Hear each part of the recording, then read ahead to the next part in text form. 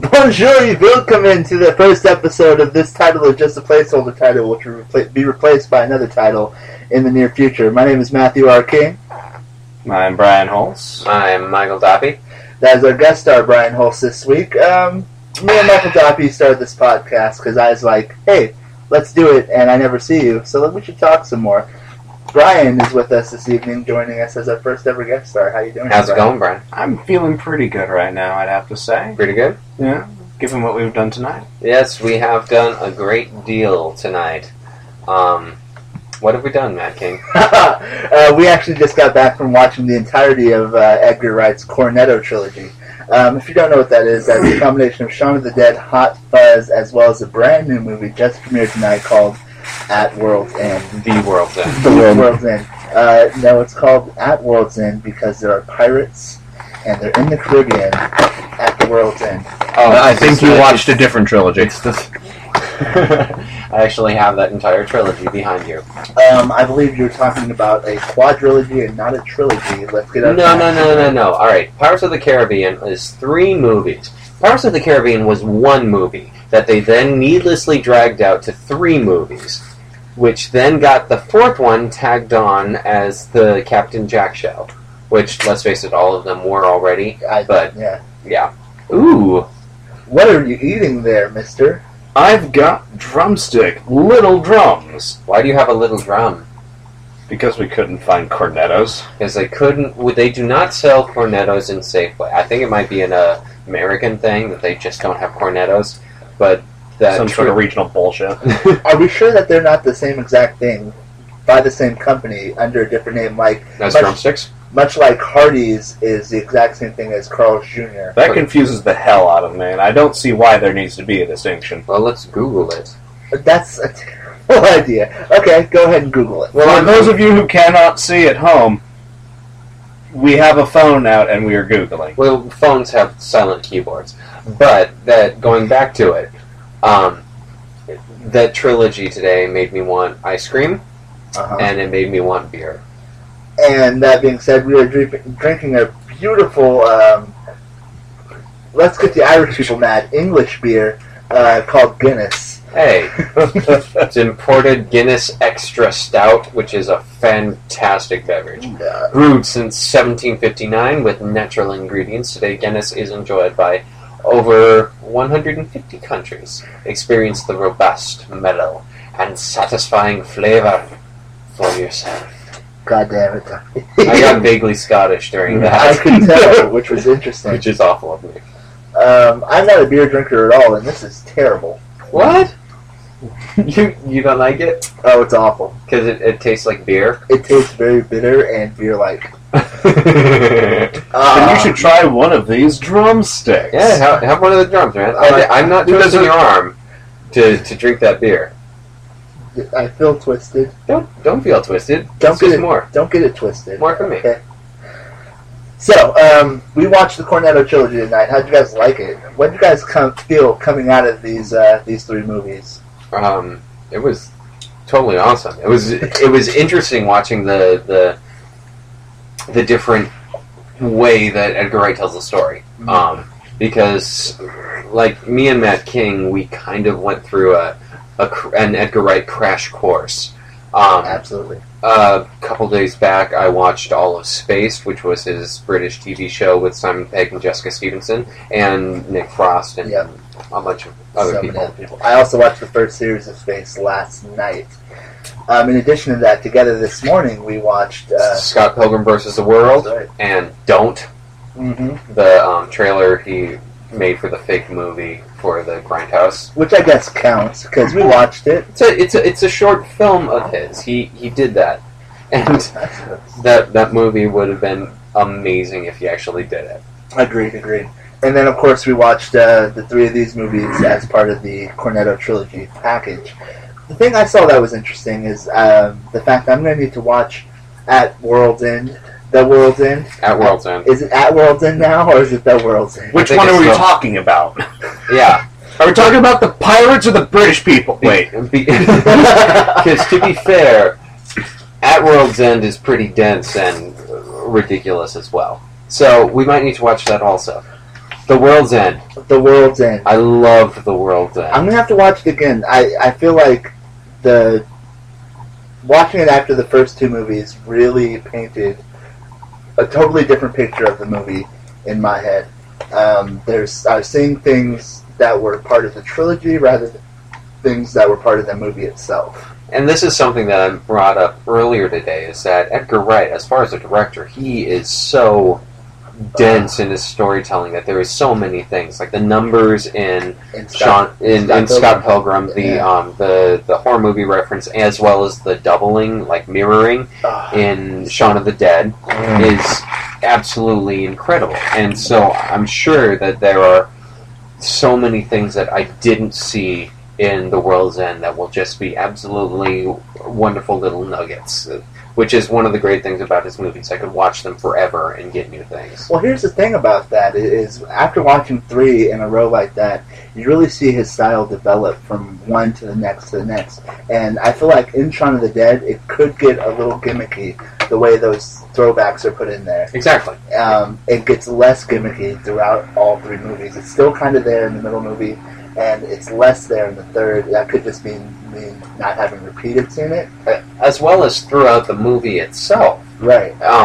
Shaun of the Dead very much, by the end of the movie, you go through so many different emotional things, which as a director you earn those moments by spending time with characters. Mm-hmm. If you spend time with characters, then you can probe into the deeper emotional things, like with friendships with family members.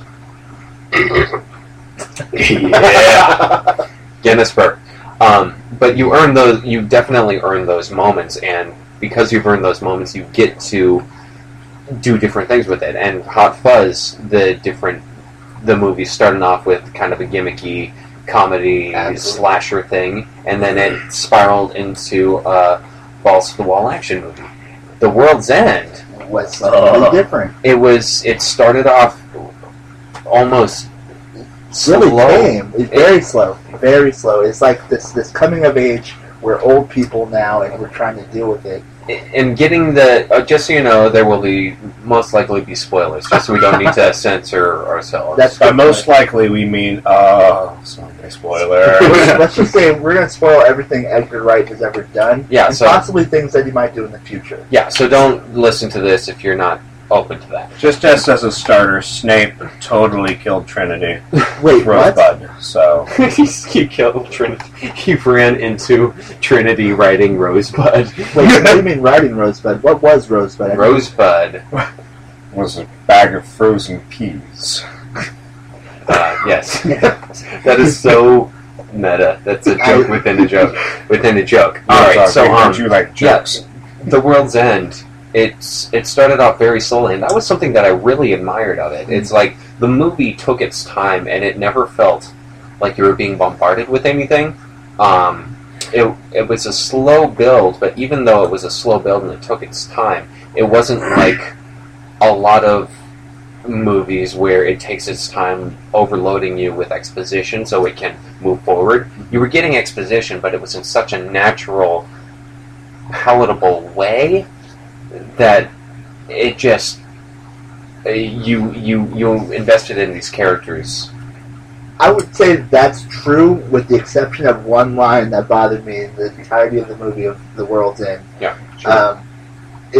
They're building up this thing. It's like, ever since the accident, and it's this mysterious thing. It's like, yeah, ever since the accident, now he doesn't drink. Now this is different. Now this is different. Mm-hmm. And then all in one line is like, oh, remember that night where this happened and this happened and this happened, and then this happened? That was near the end of the movie, so you were waiting for it, and that was the payoff. And in all honesty, in the back of my head, I wanted it to be the same accident as in Space, where the two kid versions are sitting on a tree branch. And they did off the tree? Yeah. I wanted it to be that accident. That would be hilarious. There were some great tributes to Spaced in The World's End, too. Ooh, yeah. The actor who played Ryan, the artist, and the landlady had like supporting roles that just popped up in Space. It was like, oh, that's kind of cool. I know who that is. It feels sad. I don't know all these in references because I haven't had your schooling. Netflix. Netflix. It's all on. It's so helpful. I should get that sometime. Space is brilliant. Yes, it is. I'm gonna have a little drum. Good, because I've already gone through like 3 of these. You guys need to I stop. know. No, Stop me from doing this. don't stop me. Nah. Having a good time. I'm a rocket ship. On my way to Mars. Sorry. Oh, Moments. well, kill the jukebox. Moments in the trilogy, Hot Fuzz and Shaun of the Dead. What were you looking forward to, and what were you? What were you looking forward to, and what did you enjoy that you weren't expecting? I was really looking forward to Shaun of the Dead more than either of the other movies. Honestly, Really? like I've watched Shaun of the Dead so many times, and every time you watch Shaun, Something new. something new happens, and this time didn't let me down either. The part of Shaun of the Dead that I think everybody looks forward to isn't a specific moment. It's all those back references. It's when Shaun walks down the street, and it's a normal day, and then when Shaun walks down the street again, it's after the zombie. It's the exact same thing for Shaun because he's such an oblivious character. And the Scorsese shot that just follows him in one long take. Exactly. It's those moments. It's that the mirroring. Shaun is all about the mirroring, which is fine for that movie. Yeah. It's kind of gimmicky, like I said before, and those gimmicks get less and less every consecutive Edgar Wright movie that you watch. Yeah. Well, I say that the mirroring in that movie is actually kind of paramount to the entire thing because it shows that, a world full of zombies isn't exactly all that different from what we've already got going. Oh, and in The World's End, in the AA scene at the very, very beginning, opening of the movie, there was a girl who played Mary. The first zombie in Shaun of the Dead was sitting next to Gary, the Simon Pegg's character. I did not notice that. You did not notice that. That's Her awesome. hair was all droopy. She looked exactly nice. And I am so sorry for the beer. Each time you take a swig, I see your face. Don't be sorry. You're not twisting my arm, are you? Do you want to twist my arm? It wouldn't make good audio. That wasn't your arm. Ew. This drumstick is delicious. That movie. I'm. But yeah. What about you? What was your what did you look forward to going into this trilogy, Brian? I wasn't looking for anything in particular when going in, except that having seen the first 2 movies already, I had an idea of what to expect. And then we hit the 3rd movie, and I'm thinking, ooh, this gonna be good. And then we have that opening. It's like, all right, I'm feeling it. And then we get to the first section. It's like, okay, this is a bit of a turn. I found it incredibly refreshing to see Edgar Wright not do what people were expecting of him. I love that because, in all honesty, the movie kind of spiraled down into the style that everybody's expecting. Yep. The sense of humor, the dialogue. I love the way that they write. Brilliant. It's so smart and it's so fast, and that goes all the way back to Spaced. Is how smart the dialogue is, and they love puns. I love the fact that they love puns. For those of you in the audience that don't know this, Michael Doppy is legendary amongst our circle of people for his punniness Hey. as a person. Is punniness considered a pun? Is that in and of itself? I don't think so. It's a playoff. It's a pseudo-pun. Funniness and pun. I wouldn't call that a pun. Okay. Good. Because punniness can be a term in its own right. Mhm. And I didn't associate that with funniness. I don't associate puns with funniness. Because you don't associate pun with fun. I don't think anybody does. Unless it's done right. But Go ahead and that's a rare twist the knife while it's still in me. Why don't you? I think that puns are a device, and it's a storytelling device. It's a joke telling device. There's a book that I have read called "The Pun Also Rises." Yeah, that's a pun. And it said that the puns are often looked upon as a lower form of comedy, just because they're so simplistic. But I don't. That simplicity is one of the reasons why I like it. it applies itself to the basest form of human development is association. When you're a kid, the first jokes that you learn are puns. You make stupid little jokes, and it gets brushed aside just because it's simple. Yeah. But that is something that's so simple and special, is the fact that we can associate A and B together. And simple and special are both terms used for certain people, and I'll leave it at that. Yes. Since you didn't talk about those kinds of people, I can't say that's not nice. I know. I'm awesome. However, let it be on the record that I did mention something about that being totally not nice. So, what surprised you guys about the movies? Here's what surprised me. Hard left. Okay, yeah. Go ahead. No, Brian. The hard left turn. Which one? There's 3 of them. In the third movie. 3 lefts make a right, so it was a single right turn that got made throughout the whole night. Right? I'm so confused. Because King. Okay, now I get it, but why are we talking about it? So the hard left in End of the World, when all of a sudden you know what kind of movie it is. End of the World is the new title of this movie. Yeah. By the way. Dang it! Edgar Wright's The End of the World. Yep. World's End. And was this the bathroom? Yes. The bathroom scene really... This movie... All of my yes. Okay. I haven't seen that many movies. I've seen a couple big blockbusters. I saw Man of Steel. This movie has got one of the best fight scenes I have seen this summer. Absolutely. Absolutely incredible. It takes place in the bathroom. It's their first interaction. They kind of stumble across the main conflict, which is that their hometown has been invaded, and people like pod people, Invasion of the Body Snatchers. That's exactly what it is. That's exactly what the movie is, down to the outstretched hands. Yeah, they are turned into like robot clones, and there's a scene in the bathroom when they first discover that they're robots, and it's an all-out brawl in this bathroom. And it's absolutely incredible. Well choreographed. Absolutely. Well shot. Funny. Yep. And Nick Frost is an absolute beast. Yes! He's pulling moves that taken from Bane's mythology. No, I break your back. He lifted over his head, brought down on his knee. He was kicking guys in half.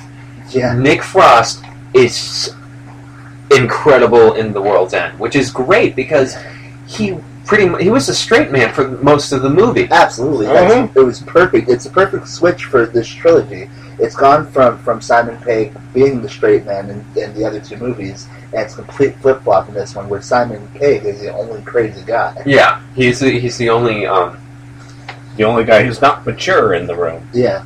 Mostly speaking. That fight was incredible. I can't say enough good things about it.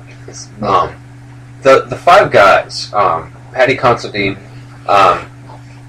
Eddie Marsan, Martin Freeman, Nick Frost, and Simon Pegg, they worked so well together. All of them are incredibly funny guys, which is great because Eddie Marsan and Paddy Considine don't get that many chances to do comedy. But Edgar Wright said, hey, let's do this. And they worked so well together. I haven't seen English people with this much synergy since Clue.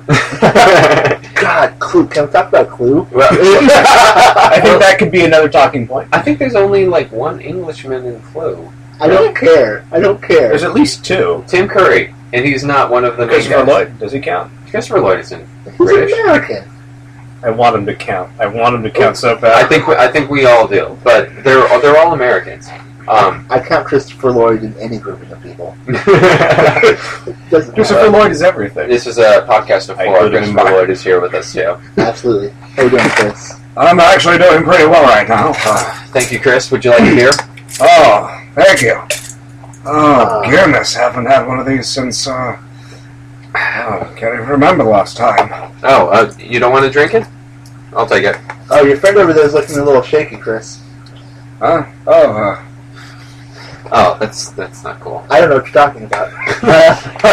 That's a him special seeing joke right there. All right. I'm pretty sure that the king guy over here is a little tipsy. He's seen two of me, and I'm old. That was a great joke. Oh man. There's this joke in Gary King. Oh, let's talk about the drunkenness. Let's talk about. If we're gonna go that way, this is what I've been thinking about since the movie ended, since the third movie ended. This trilogy, if you look at it from a farther perspective, you look at the grand picture, it's telling a story of one person's life. And in Shaun of the Dead, it's always about going to the pub. It's getting to the pub, being at the pub, and that's... Mm-hmm. And there's certain characters that are like, what the hell are you doing? It's like late 20s, early 30s, yes. This time in your life where you're out drinking and stuff like that. Yeah, I see where you go. And then Hot Fuzz, there's a character who was like, no, I'll take cranberry juice, I don't drink, up until the point where a friend of his gets him to get drunk, and he gets really blasted in this moment, in this movie. And that shifts the movie. It changes his character completely from that point forward. Yeah, Nick Frost's character in the movie is a teetotaler for the first half of The World's End. The bathroom fight happens, things get crazy, and he downs 5 shots all at once, which was awesome. But that's what I'm saying. The story goes from it's cool to be at the pub will save you, to I don't want to do that. I'm growing up. I'm out of it. Up until the very last movie, which is about a character who was in AA and has ruined his life with alcohol. Yeah. This story is... And you go from Shaun of the Dead, where the bar is a place of safety. It's where you're going to... It's a happy place. It is your second home. To The World's End, where literally the last bar is the headquarters of everything evil. Mm-hmm. And that's what's going to destroy you. Which is awesome if you include Hot Fuzz in there. Mm-hmm. Because Hot Fuzz in there is kind of the middle ground of the bar is not... It's not where you go as a kid or like a young adult. That's where you go. It's not where you go as an old alcoholic. That's where you go. It's where you go where Hot Fuzz was all about the job. Yep. And it's the natural progression of we're older, we have responsibilities, we have jobs, and this is what we're doing, this is how we make our living. But we also go to the bar, and it's just a part of it. It's accepted, but it's the middle ground in between going too far. Yep. The last movie, if anything, was like a midlife crisis. Yeah, absolutely. Is this something that Edgar Wright is writing about? Is he writing about his own struggles with alcoholism? I don't know Edgar Wright's story. I don't think he is either, but it definitely could be a way of looking at it, specifically since it is a trilogy. The trilogy, the trilogy actually came apart as a joke. Do you know the history of the trilogy? Go for it. The basic history of the trilogy is they did Shaun of the Dead, and they included cornettos in there, and it was cool. And because cornettos were a featured part in the script and the story, the Cornetto Ice Cream Company gave them a bunch of free ice cream. And so Edgar Wright was like, oh, we've got free ice cream. This is cool. And then in the next script of Hot Fuzz, they figured, you know what? Let's add some ice cream in there. Let's call it the Blood and Ice Cream Trilogy, hoping that when the movie came out, Cornetto would send them a bunch of ice cream. And they didn't. Oh. So, since they went around marketing Hot Fuzz as this is part of the Blood and Ice Cream Trilogy, they then were kind of stuck in doing the Blood and Ice Cream Trilogy, which is no longer the Blood and Ice Cream Trilogy. It is the Cornetto Trilogy. Right. So I think they have them on their side now. I hope so. Edgar Wright, Nick Frost, and Simon Pegg should be able to get a free ice cream cone wherever they go. Yeah. It's anywhere. Yeah, but that's... if I ever see any of them walking on the street, I will stop them, offer to go into the nearest convenience store, get them ice cream in a vague resemblance of a Cornetto. You want something from the shop? Yeah, you want something, yeah. The World's End it was a very mature movie. It dealt with some very mature themes in a very blunt and a kind of ugly fashion. Simon Pegg's character is an alcoholic. He is suicidal. He's going through a lot of really difficult things, and he uses drinking and comedy and his sense of humor as an escape. Well, here's the thing, and I think this fits into my point earlier as well. Drinking in this movie is what causes the apocalypse. It literally does. It literally straight up causes the apocalypse in this film. I think there's something to be said for that. There is. It definitely is. Drinking is such a big part of this movie. I mean, the opening titles were projected onto a glass. Edgar Wright filmed alcohol so beautifully. There were so many close-up shots. It was like the close-up shots and the fast edits. I wouldn't be surprised if in a couple months there's a burp number 2. There's a comparison video on YouTube where you've got like the quick shots in The World's End of pulling pints, of like downing drinks, of chugging them, because they're shot really high definition, really close, really fast. I would not be surprised if you compare that with Requiem for a Dream.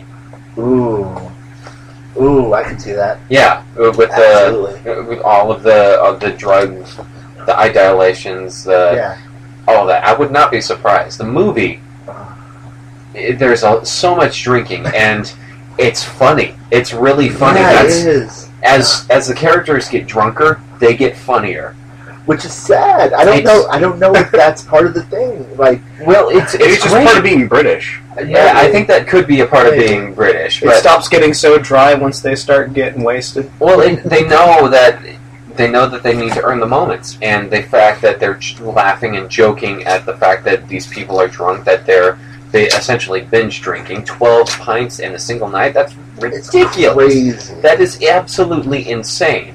But it's funny, and the fact that they said, "All right, this is funny.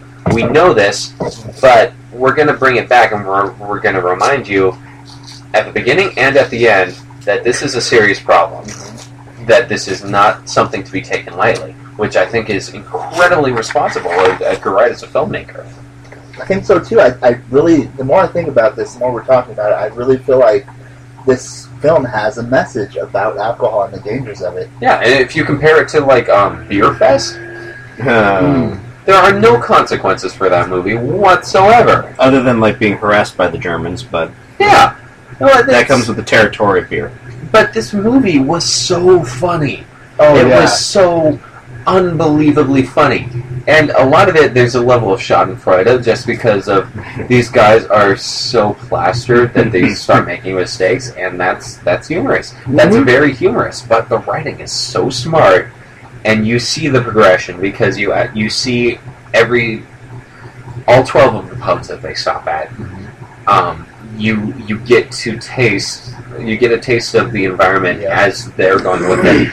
And the filming of this movie must have been really, really tough because you never film anything consecutively. So they would need to take a look at the script and say, all right, how drunk am I right now? Exactly.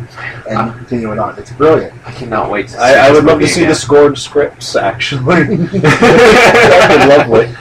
Well, go ahead. let's thank Edgar Wright because he's a filmmaker who really respects how film nerds. He gives so much on his DVDs, on his Blu-rays. There's so many special features. He just released annotated versions of his scripts for Hot Fuzz and Shaun of the Dead. They exist you can read them online in there's a flash file where you can read his scripts with his notes on them. That's pretty incredible. I would love to see that. See how much thought really goes into all those details, because this Edgar Wright stuff cannot be improvised. It's stuff that has to be thought out and planned ahead. It wouldn't work otherwise. Yeah. So just to see all those notes and have them written down, just this is a reference to this. Because I'm sure he does. It's like, this means this goes with this. You have to match up one thing to another thing later on in the script, especially in Sean. Oh, definitely. Because that's what that movie is all about. Somewhere in that script, just a little note in the margin, be sure to play up the cornetto. Yeah. I wouldn't be surprised if somebody took a look at the script for Shaun of the Dead and found out, oh, it's actually only one scene.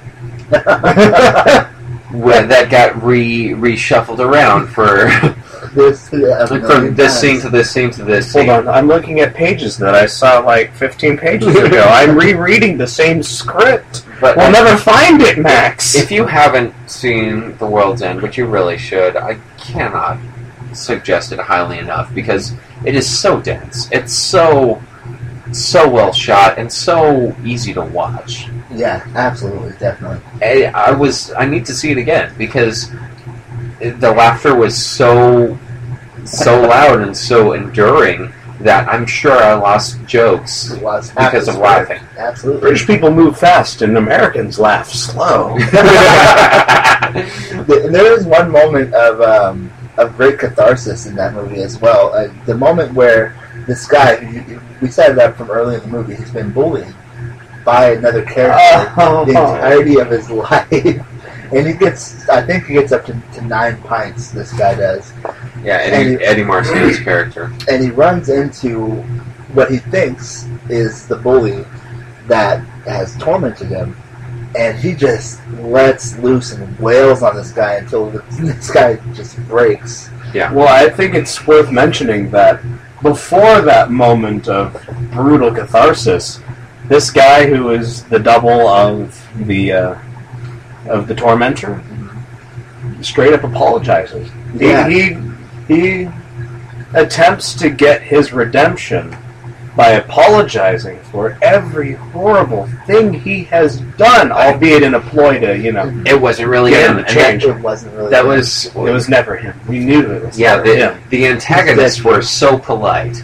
In fact, he's probably so disappointed that guy was just like a robot. The guy who played calling robots. The guy who played the bully is an actor named Darren Boyd, and I just saw him because he was part of the British series of Dirk Gently, which is a British show based off of the Douglas Adams books. That's Douglas Adams' other books, right? Yeah, the Dirk Gently, not the Hitchhiker's Guide, but the other series. Dirk Gently's holistic holistic detective agency.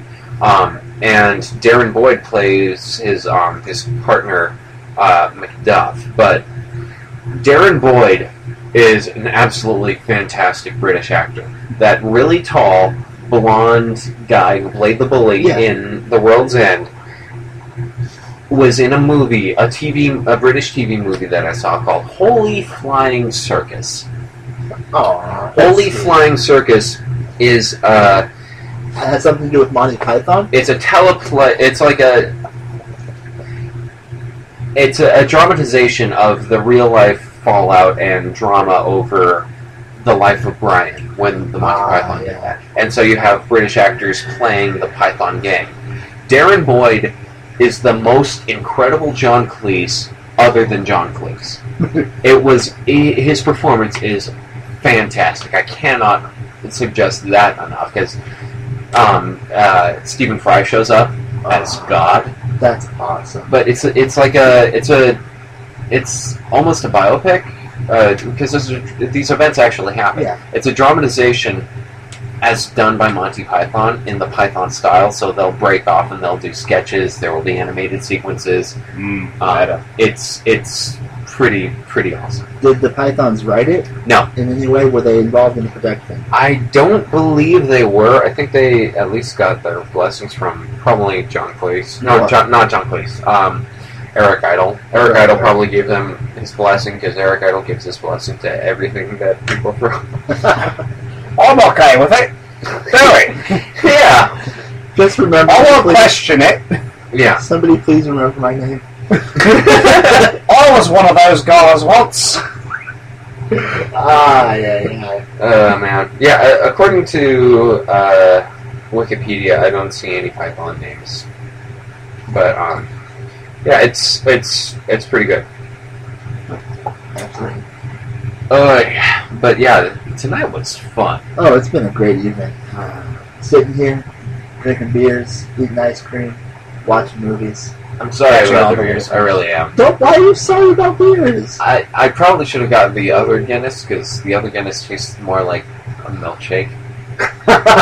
You should have gotten the Guinness that has like a flowery finish and has like the hint of hazelnut or whatever the quote is from the.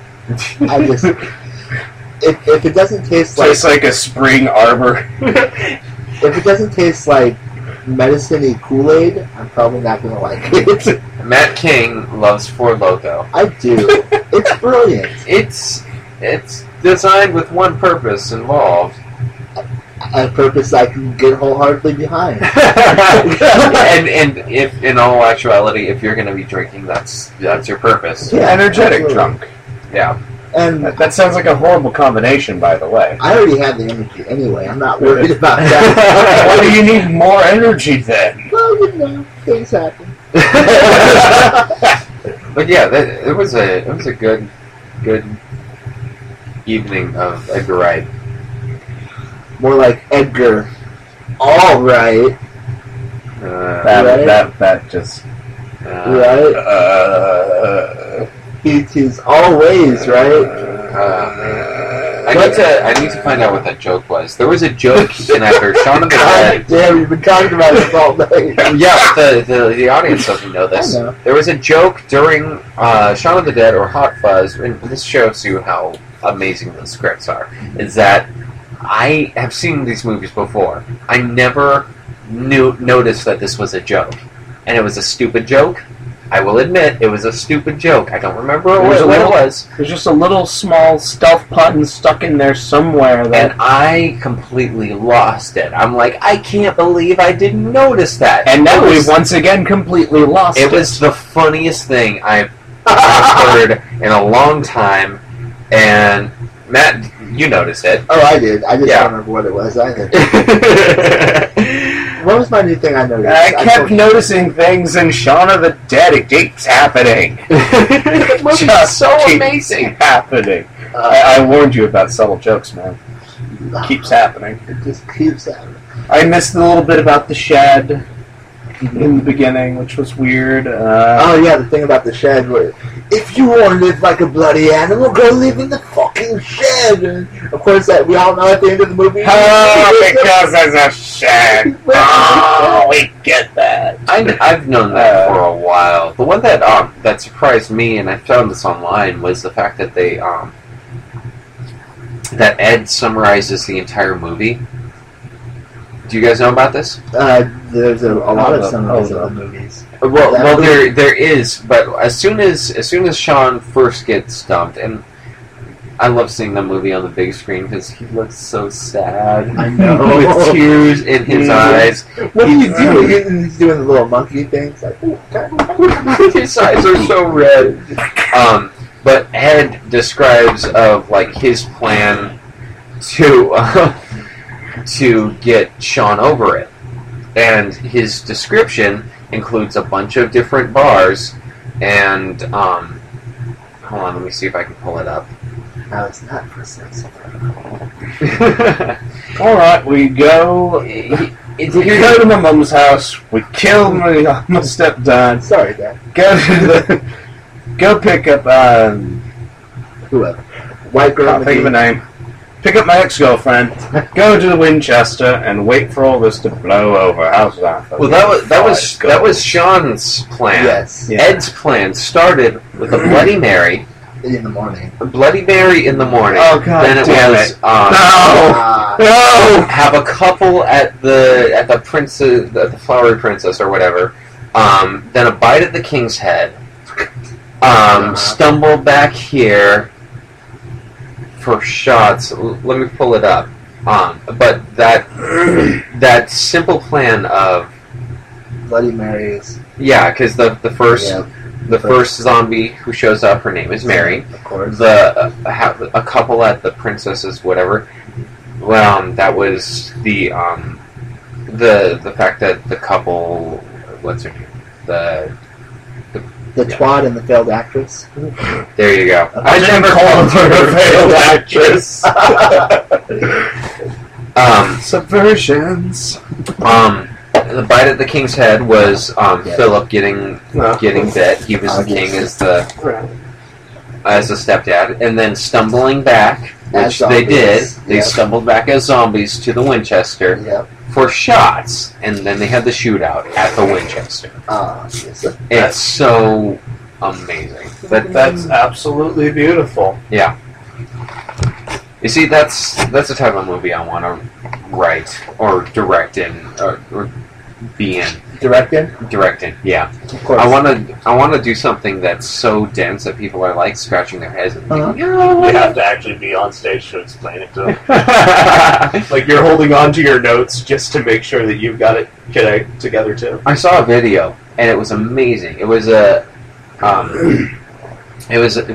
basically an essay video describing how the movie Punch Drunk Love is the Superman story, which is something that it's like an outlandish theory. It's like there's no way that this was a plan, and because Punch Drunk Love, it's a dramedy. Adam Sandler, it's like Paul Thomas Anderson. It's not something you take lightly. It's not something that's childish. But then it draws all this comparisons of the colors. Like whenever our main character is feeling weak, there's always green around him. Our character has super strength. Our character in this shot, his girlfriend has her arms around his shoulders. She's wearing red.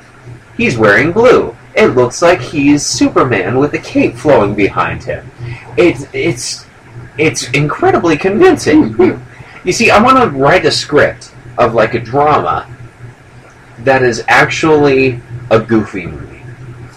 I would love this. Yes. Yes. Take something ridiculously pop culture and just dilute it to its pure essence and make a drama out of that.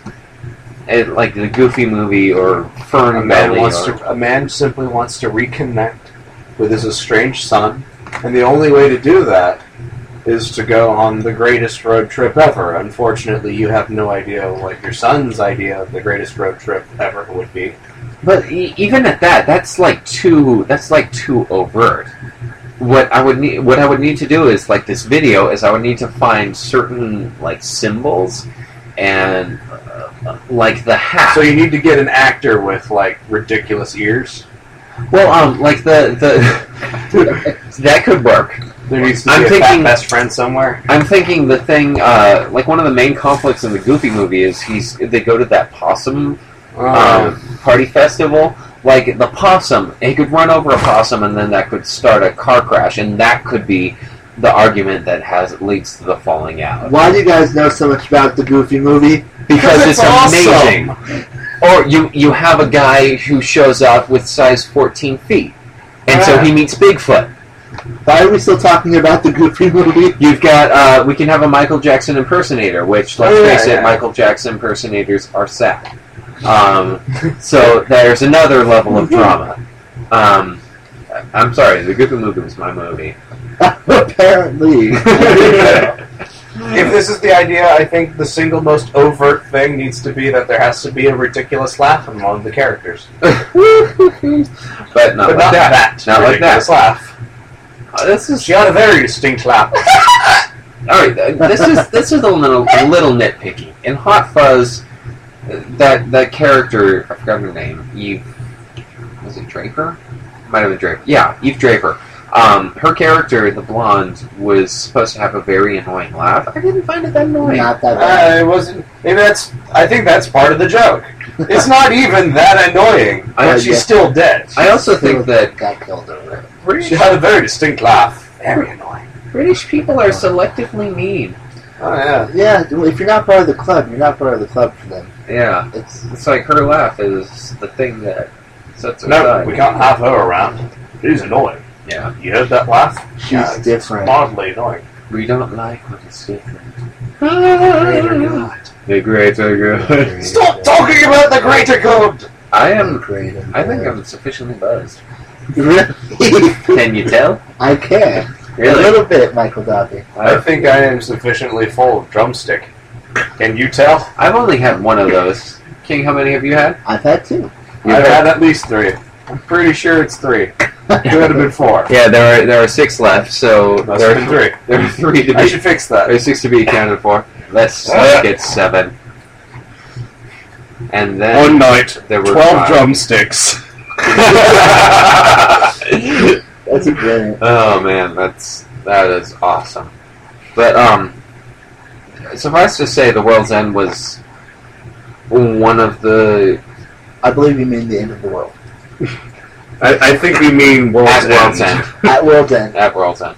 I think we mean that one song, It's the End of the World as We Know It. The End of the World as We Know It was a terrific Edward Wright movie. I've been looking forward to this movie.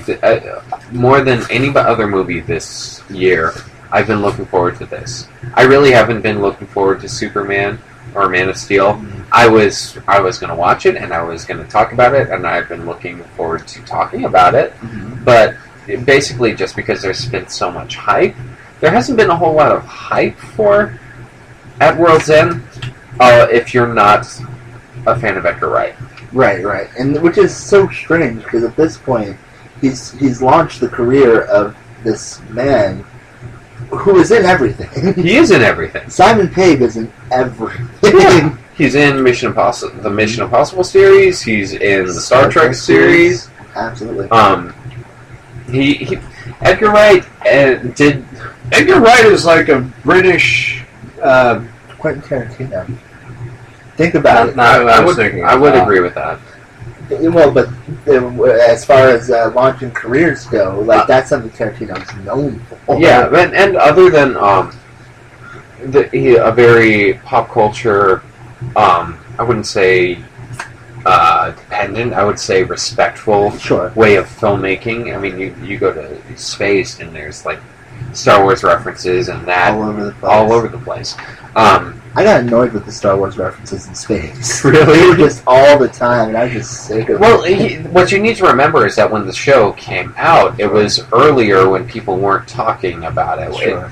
There weren't 15 different videos on YouTube of this is how episode 1 should have been, or this is how George Lucas messed up with it. And so the Star Wars references really were a special thing. But Edgar Wright does film his movies with a level of respect for pop culture, especially the genres he's lampooning. Exactly. It's he respects the genres enough that he's tackling, and each movie he does kind of is a different genre. Except for At World's End. I don't know what At World. It was a comedy. At World's End. I'm just confused now. The End of the World as We Know It is a comedy. It was a comedy all the way through, but the first half was just a standard comedy. Yeah, and then it became this other weird. We haven't really talked about this movie. No, we've talked around this movie. We've talked of this movie. So let's get down to the nitty gritty and pick it apart if we can. Sure. So the movie starts off with a flashback. Well, it starts off in AA. That's where it starts. It starts off in the flashback, and then you find out it's in AA. That's right. He's talking about the good old days. He's recounting his friends. The early days of high school, and then going on to this magical pub crawl known as the Golden Mile. Which is 12 bars in a single mile, which is kind of ridiculous. It's a lot of bars. That's a really drunk town. If we think about it, my God. What does this town do for fun? Drink. But yeah, that's why we have high schoolers, right?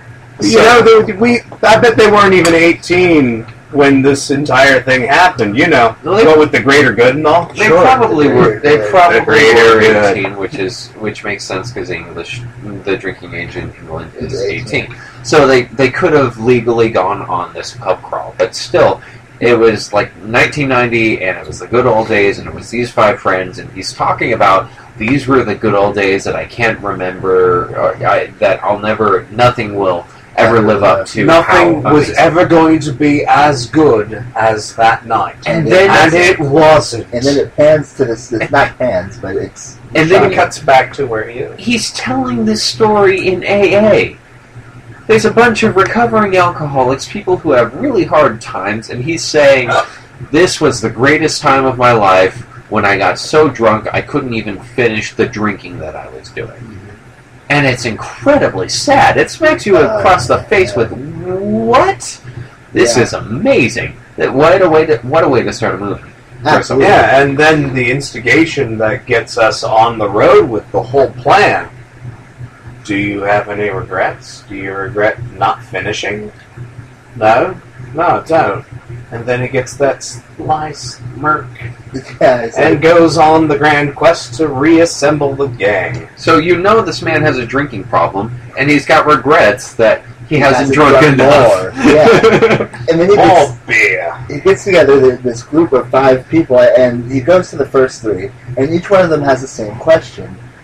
Is Andrew, is Andy. Is Andy going to be there? Is Andy really going to get along with this? And they were all very incredulous. It's like, yeah, sure, I already have Andy. Andy's yeah, he's in the bag. Yeah, he's totally doing this. Knowing full well that Andy is the guy he needs to convince, and so he needs to go see him last. And here's the thing, they keep mentioning and alluding to this, why Andy is the particular person that won't come, and we find out. Yes, it's always the accident, and we find out at the end of the movie in one sentence that previous to this movie starting, he said 1997, which was after they graduated. Yes, 7 years after they graduated. So Gary, our protagonist, our alcoholic protagonist. Well, he did save the bloody world, so he did. What? No, he didn't. It's his fault the world ends at the end of the movie. Well, yeah, but it's also his fault that we're not all robots. We'll get to that. Yeah.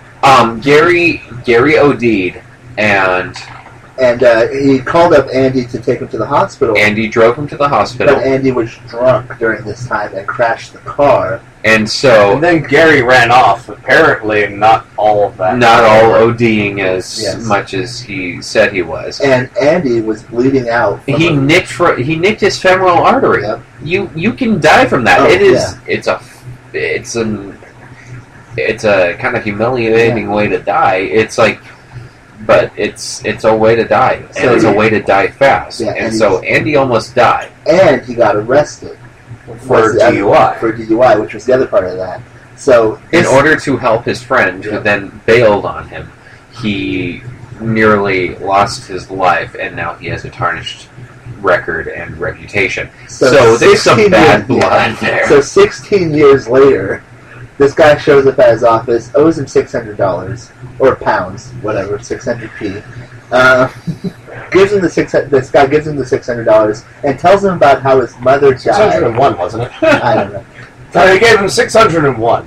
I believe. Which he borrowed from all the other friends. Right. Which we find out that later too. Which this guy, Gary King, who is Simon Pegg's character in this movie, is the most beautifully sociopathic individual I have seen in a movie. He is so damaged. Development.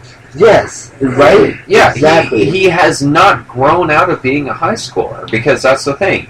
The high school days were the glory days, and he hasn't lived up to the majesty. It's 20 years later. It's 23 years later. That's way too long to hold on to anything without changing. He's wearing the same clothes, and here we are, still in the overcoat. It's just the maturity of the movie. It's like... I'll admit it's a badass overcoat. Shaun of the Dead, he was late 20s. Shaun was 27, 29. He said 29. Specifically, he said 29. Shaun was 29, and now these characters are... 41. Yeah. Something like that. If they were 18 in 1990, which we can assume. Yeah. They're 41. Yeah. Oh, oh, man. So you won't be getting up again? Narp. So, this character, he might be the most despicable character I've seen in somebody who's not depicted as a killer in a long time. He is just the biggest dick. I believe the trope is glorious bastard. Glorious bastard, sure, but I see no glory in this Simon Pegg character. He's just sad. He's damaged. You know what it is? That's an addictive personality. Mm-hmm. That's what happens. If you're addicted to a substance, whatever it is, you will do whatever you can to get your fix. And his fix is this golden mile. It is getting that. So he will lie, he will steal, he will do whatever he can in order to attain it. To his best friends, to the people who mean the most to him.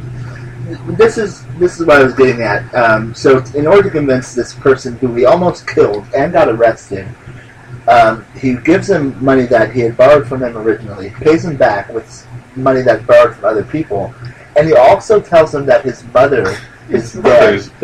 Just as a kicker, by the way, my mom's dead. My mom's dead, don't you feel sorry for me? Yes, and it works.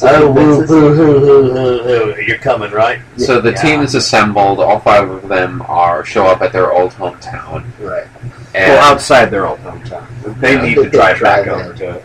yeah. Taking the same car that they drove 23 years ago. He's kept the same car, he's replaced everything inside of it, but It is in essence the same car, but completely different now. Except he hasn't replaced the old tapes that were still in Oh the yeah, car. it's the same disc. 23 years It's ago. the same cassette player. Cassette player, That was so mind sad. So funny and so sad. God. Where did you find this? It was I in the player. I remember this song. It was on that mixtape I made you. This is the mixtape. Yeah, Oh, where'd you find it? It It never was left. it was in the cassette player. just the whole time. So they start this pub crawl, and it's going pretty poorly. Well, the first bar they go to is just sad. It's like it an was the first Applebee's. post. they mention it.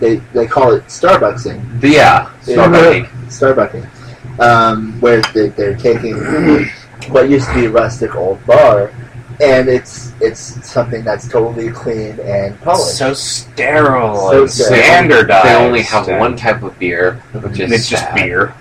And not only is it so standardized and clean, they go to the second bar immediately afterward, and it's the exact same bar. Which was Different so- name, same exact interior. And there was a joke about when they went into the first one, somebody mentioned this is deja vu because it's doing the Golden Mile for a second time. The second time they go into a bar, deja vu, because it's literally the same damn bar. It's the same bar with different people. Once again, one More- more mirroring. Yeah, great mirroring. Ding! The Edgar Wright drinking game. Oh, That boy. sounds like a fun there is liver so many. killing night. He has created so many tropes just within his movies. Oh, It's, that's amazing. it's wonderful. It's like Sorkinisms. So the organisms are great. So they're going along this pub crawl, and slowly things start to unravel. People are getting looser, except for the Nick Frost character who's only drinking water. He's only drinking water. He will never touch alcohol again, Which because is- it is the devil. And Yes. of course, his friends are giving him a hard time. Well, Simon Simon Pegg Pegg's Simon character Pegg. it's giving him a hard time, which is completely wrong. If somebody's not drinking, you don't want to pressure them. Not only that, they're not drinking because see that. Brian doesn't drink. They're not drinking because he's not drinking because of the fact that Simon Pegg's character Exactly. fucked him so hard the last time he drank. What were they drinking? They were drinking tequila. Tequila makes you gay. I don't know if you knew that. Okay. That's why we call it gay-quila amongst my part of rural southern Alabama. There was a quick tangent.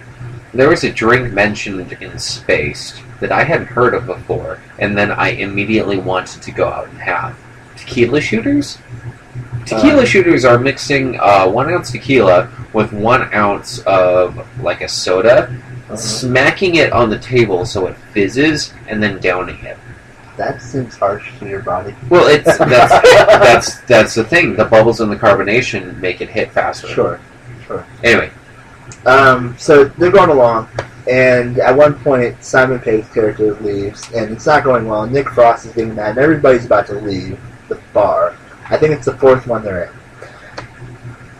And then, as Simon Pegg's character leaves his phone on the bar to go to the bathroom, the phone goes off, and it says, "Mum," on the thing. So we Because go- British. Yeah, because British. And Nick Frost's character looks at it and it's like, "You son of a bitch." Meanwhile, in the bathroom, Yeah. meanwhile, the Simon's character is now taking a piss because he actually needs to take the piss. Surprisingly enough, earlier he's went to the ladies' bathroom to try and hit on somebody's sister, which Yeah. which is another callback to his glory days in high school. Which, in all honesty, that that subplot I didn't care much Yeah, about. but here's the sad thing: is while Simon Pegg's character is in the bathroom, a younger gentleman comes in, and he's also out with his friends. He's with a group of 4 other guys as well. And Simon Pegg's character is like, "I didn't make the piss on the floor. I did make this hole in the wall, though, because he sees a hole in the wall." That Yeah, he made there's way still back. a wall hole that he made from a couple years back. Yeah, and so he's kind of proud of that. He's left his mark. He's kind of like trying to reminisce, hey, back when I was your age, Yes. I got into so many adventures, and He's literally in a pissing contest. good for in the restroom. And the kid has nothing to do with he's, this. he's not reacting, he's not No. doing Yeah. anything, just going through the motions. and so a fight breaks out. Well, let's put it this way first, because here's the sad thing. This is what's really going on with this movie. Simon Pegg's character gets so mad that somebody's just not interacting with him. Recognize me. Just please recognize that he starts getting physical with this child, this kid. Mhm. He starts grabbing and pushing this kid around, who's 20 years younger than him. There's no reason to fight right now. He hasn't done anything offensive. But he's such a despicable character. He's so damaged. But he starts roughhousing with this kid, and the kid's just like, "Please don't do that. You don't want to do that. Leave me alone." And that's when we find out that he really shouldn't have done that. And proceeds to get judo flipped, and then his ass generally gets handed to him for a while. Until he pushes the kid onto the ground, past the urinal, and knocks the kid's head off. The kid's head literally falls off, rolls across the floor, and then all of his other friends come into the bathroom. Like a mannequin. Well, the rest of the kid's friends don't show up, because then the rest of Gary's, Simon Pegg's characters. Yeah, that's the rest of the gang shows up. Yeah, Gary's crew mad shows that up. he lied about Yeah, his Frost's mother. character is just absolutely livid about, the exposing of Mum's not really dead, while there's a head on the floor And and a body bleeding blue blood in Simon's arms, and he's just completely oblivious to the fact that there's pretty much a dead body in the room. It's just like, your mom isn't dead. Look, there's a body on the floor. You're not getting out of this easy. And then all hell breaks loose when the other 4 teenagers walk into the room and go into and the coolest body proceeds to get up in the most unconventional method possible. It stands up without a head and assumes the battle position. And we get a 5-on-5 British brawl inside a pub's bathroom. Why do some of the best movie fights happen in bathrooms? It's law, rule of cool, I think. There's so much breakable stuff in the bathroom. There's porcelain that gets smashed. There's water. It's dirty. There's water, there's glass everywhere, It's the tile breaks up. It's familiar to everyone. It's the most familiar thing that you could possibly have a fight in outside of your own room, which for practical purposes cannot be recreated in a movie because they haven't been to your room. Plus, it probably also has more effect because the bathroom is a pretty weak position for anybody. absolutely. Oh yeah, you never want to get caught with your pants down. Exactly, that's where we are at our most fragile, and so to stage a fight in there, it's like, oh, this is more dangerous. Absolutely. It's like having a knife fight in a child's playground. So at this point, we've established what's going on, in that there's a takeover happening in this small town from these alien robots, and this gets revealed from us through Mr. Filch,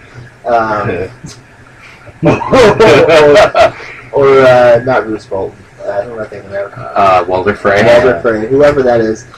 He tells us a bunch of backstory where the aliens came and they're just replacing the people who weren't going on. Oh, and James Bond shows up as well. Let's not forget James Bond. Pierce Brosnan shows up as the old teacher from their school, or at least the robot clone of the old teacher. So it's a pod people story. Yeah, and so pretty much they go from bar to bar. Burp number 3. Congratulations. They go from bar to bar trying to get as many as many drinks as they can while still trying to keep their cool. Well, the whole plan is that they are going to try and get out of town, but they can't immediately leave town because it seems everybody is one of these things. And they've been saying, we're doing the Golden Mile, so they can't just bolt. They have to follow through with the plan that they've been blabbing to every person they've met, or else seem incredibly suspicious, and then probably get, let's killed. be clear. The villain of the movie, Gary King, has been telling everybody that they are doing this Golden Mile, and the rest of these heroic, upright citizens have to go along with this sociopath's plan in order to get out of this movie alive. And I just realized that's another pseudo-recurring motif. I'm trying to think if it happened in Hot Fuzz. The whole "I don't have a better plan. Let's just go with this one" thing. That's happened at least twice. Yeah, it happens in Shaun of the Dead. Well, the big plan in Hot Fuzz was he didn't have a better plan than go in and just be Rambo. Yeah, which wasn't his plan. It was Sean's, not Sean. Danny. Davey? Danny? Something. No, it was Nick. Daniel. Nick Frost's character was Danny, wasn't it? Oh, is it Danny? I don't know. Danny Butterman? Yes! Butterman.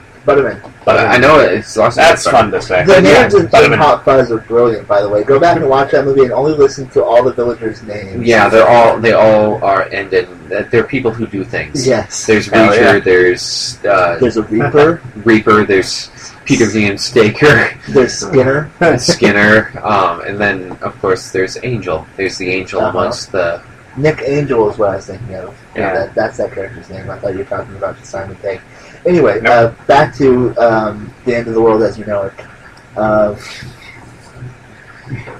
So they're on this pub crawl, and we get revealed that all these people want to do, all these aliens that come down and are potting our people, they just want to get the human race ready to be part of the grander universe. That's all. Have you ever met a nicer antagonist in any movie ever? The antagonist is just such a nice guy. No, come up, join our intergalactic brotherhood. All we ask is, a couple of people unwillingly integrate into our society. Well, let's so face that the rest do it, willingly. It was vaguely Nazi-ish. Oh, it was very fascist. It was very fascist. Fascist, hag. Except for the willingness to change the people. It's like, hey, we're going to change you so that you're like us. Not, hey, we're all the same. It's like, hey, we're all the same.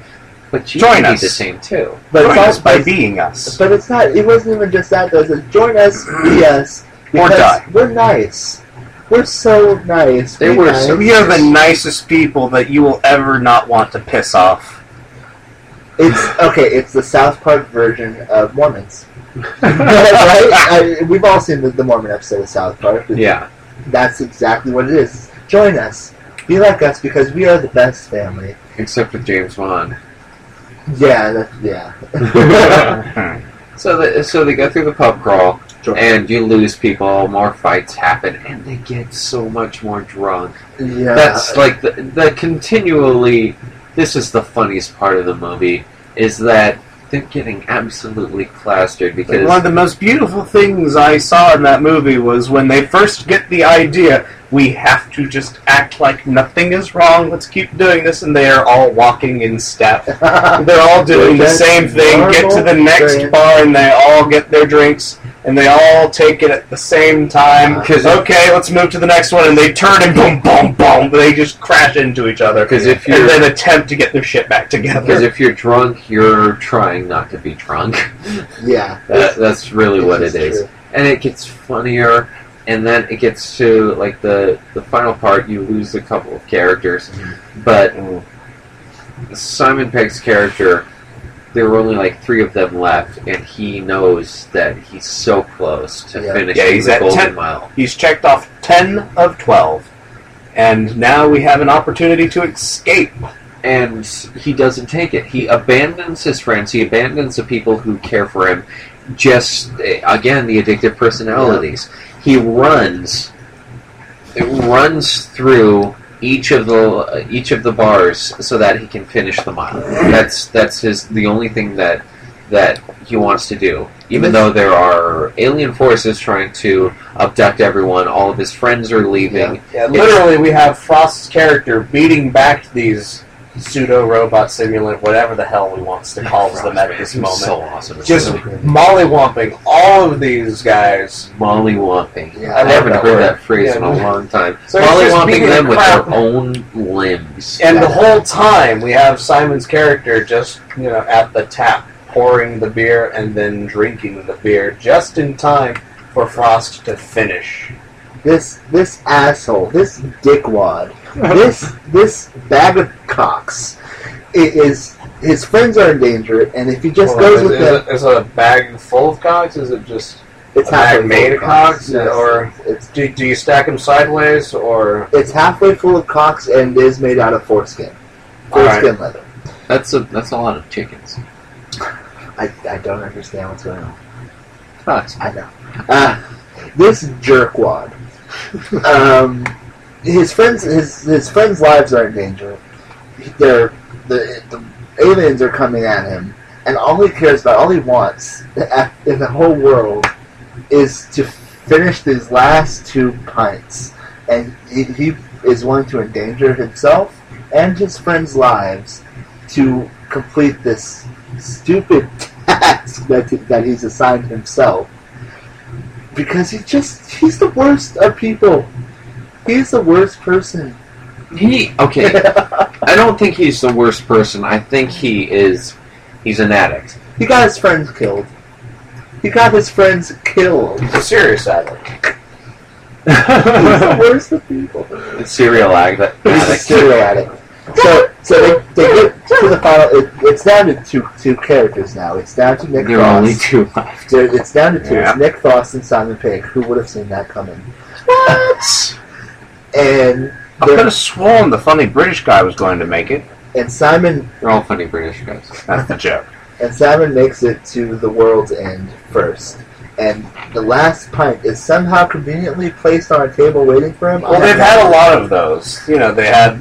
But there was just 1 pint on that table. Yeah, it's like they knew he was going to be the only one to walk in there. Exactly. And he's about to put this pint up to his lips. It's what he's been waiting for the whole thing. And Nick Frost's hero Smacks it out. Bitch, just get out the way. tackles his ass. And there's a fight scene that's really, it's sweet, and it's poetic, and it's beautiful. And it's and really horrible. uncomfortable and hard to watch. Yes, so sad. Because it's It's a best real. friend It's so real. trying to save his friend from this addiction. Mhm. And it's so harsh. And they talk about suicide attempts. They talk about You all don't of it. have to do this. This Exactly. isn't you. Okay, This isn't the thing that is your defining trait. Don't let this be the thing that defines you forever. Yeah. It's likens back to the scene in Shaun of the Dead when he has to shoot his mom.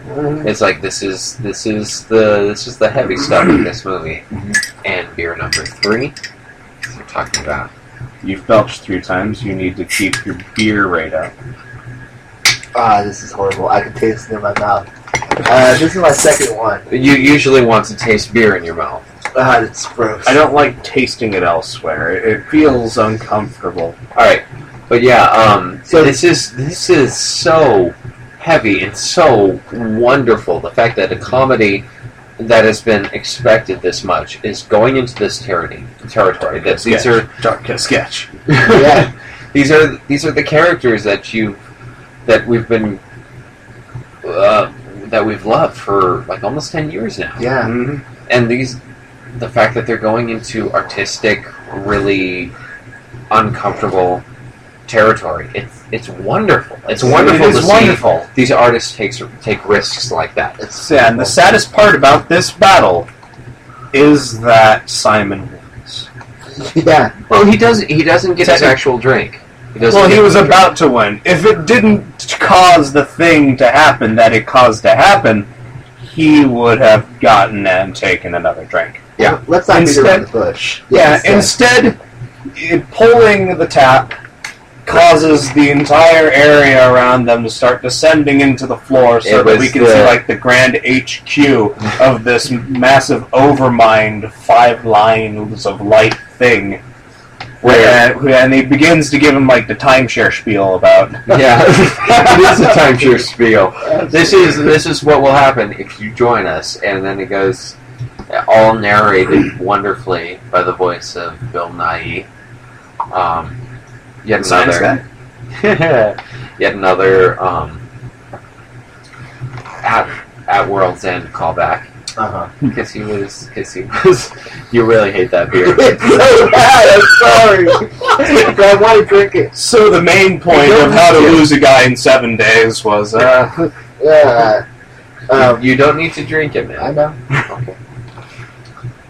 I'm sorry. So he gives his spiel, and these guys are so drunk, and it's so funny because they're defending the human race. They are fighting for the human race with their drunken ramblings. It's absolutely amazing the way that this works. Because the Grand Intelligence is trying to debate logically with them, not knowing that drunk people cannot debate logically. And so he just gets tired. Yes. The Grand Intelligence of the unifying force in the universe gives up on the human race because he can't argue with drunk people. And ironically, they do give like the greatest argument that you could for bringing the human race into a grand galactic civilization. But it's also the greatest excuse for the human race to join a grand galactic civilization. Except that there won't be any human race left. It'll just be simulants. That's true. Like, literally, the entire town's been changed, and the Grand Intelligence bases its success upon how many individuals join willingly. Unfortunately, there were no willing convertants. That is a really melted drumstick. I know! You better eat it fast. For those of you who can't see what's going on at home, King has just opened up a massive white pile of goo. God damn it. It's like frosty and he's in now the summer. taking it to the face. And he got it on his nose. Aww. And he's smiling. Are you going to spit that out? Oh, you like that, don't you? Yeah, that's right, King. Thank you guys so much. Put it in your mouth, King. Oh, you better be careful. There's a reason they call it the Blood and Ice Cream Trilogy. Oh, man. Oh, you're Yeah. a dirty boy. Oh, dirty boy. Do you need a napkin? So maybe after I get a couple of Guinnesses in me, I turn into a fascist. But the Grand Intelligence was totally right this whole movie. So anyway, the Grand Intelligence's final response to these guys, after realizing the human race would no longer be a human race by the time they were done with it and they were ready to convert, his final thing is just, you know what? Fine, I'm done. Yeah, he just I can't do this. he throws in Fuck the it. towel, Fuck it. and it's so good. And then They just literally shuts off. He disappears, and all the simulants turn off. this entire network. It's a worldwide organization of like secret drones spreading, and so And they introduced all of our modern technology. You know, cell phones, tablets. so when the intelligence, Oh my god. I just realized Jobs never died. He just went in for repairs.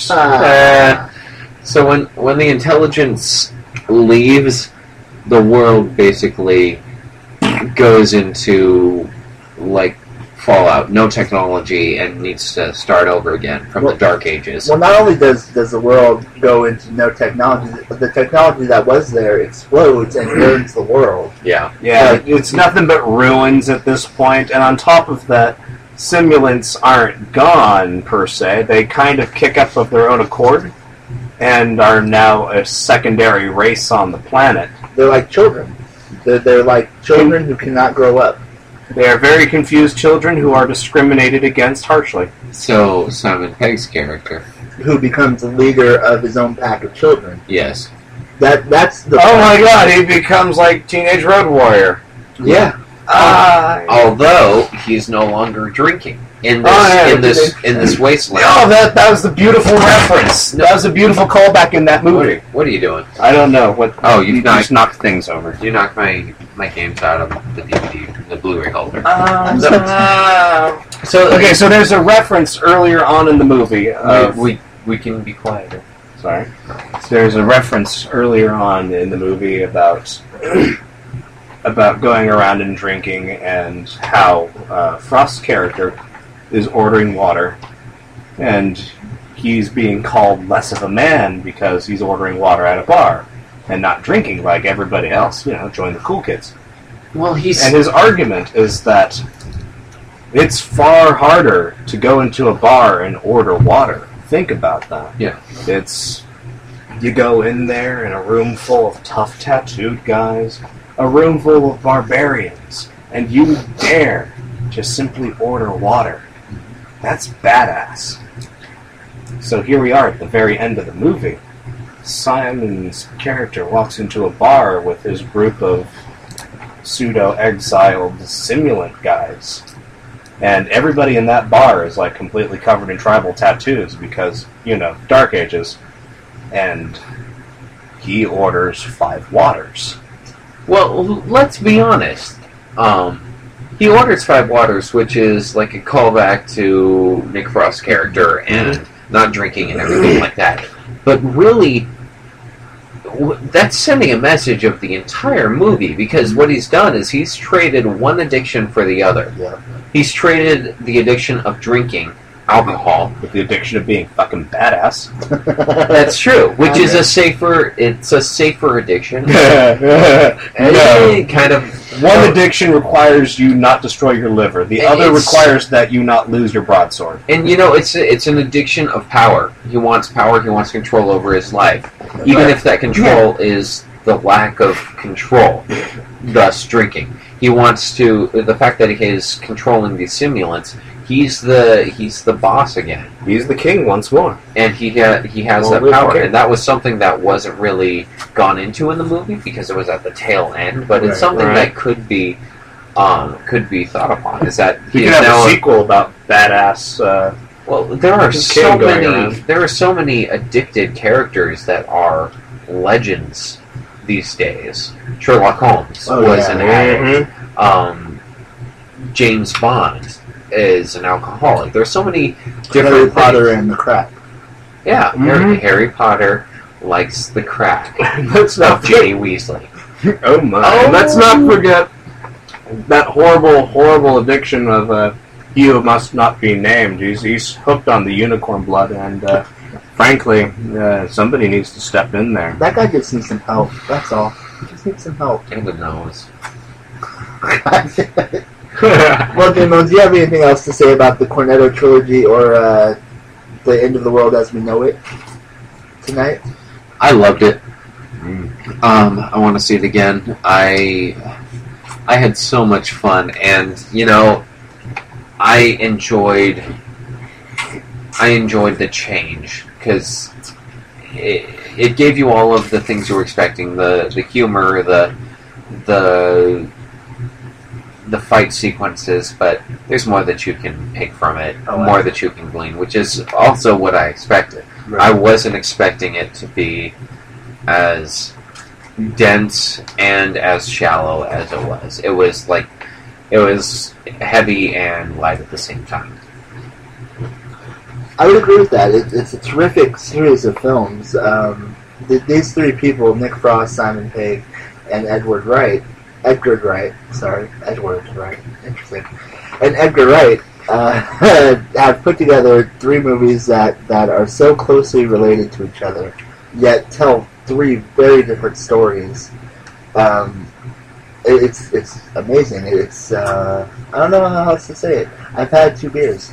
But no, it's been great. It was a great way to watch that last movie for the first time. I'm going to go back and watch it by itself sometime because I'm sure I'm going to gain a lot more information about it without the scope of the other 2 movies.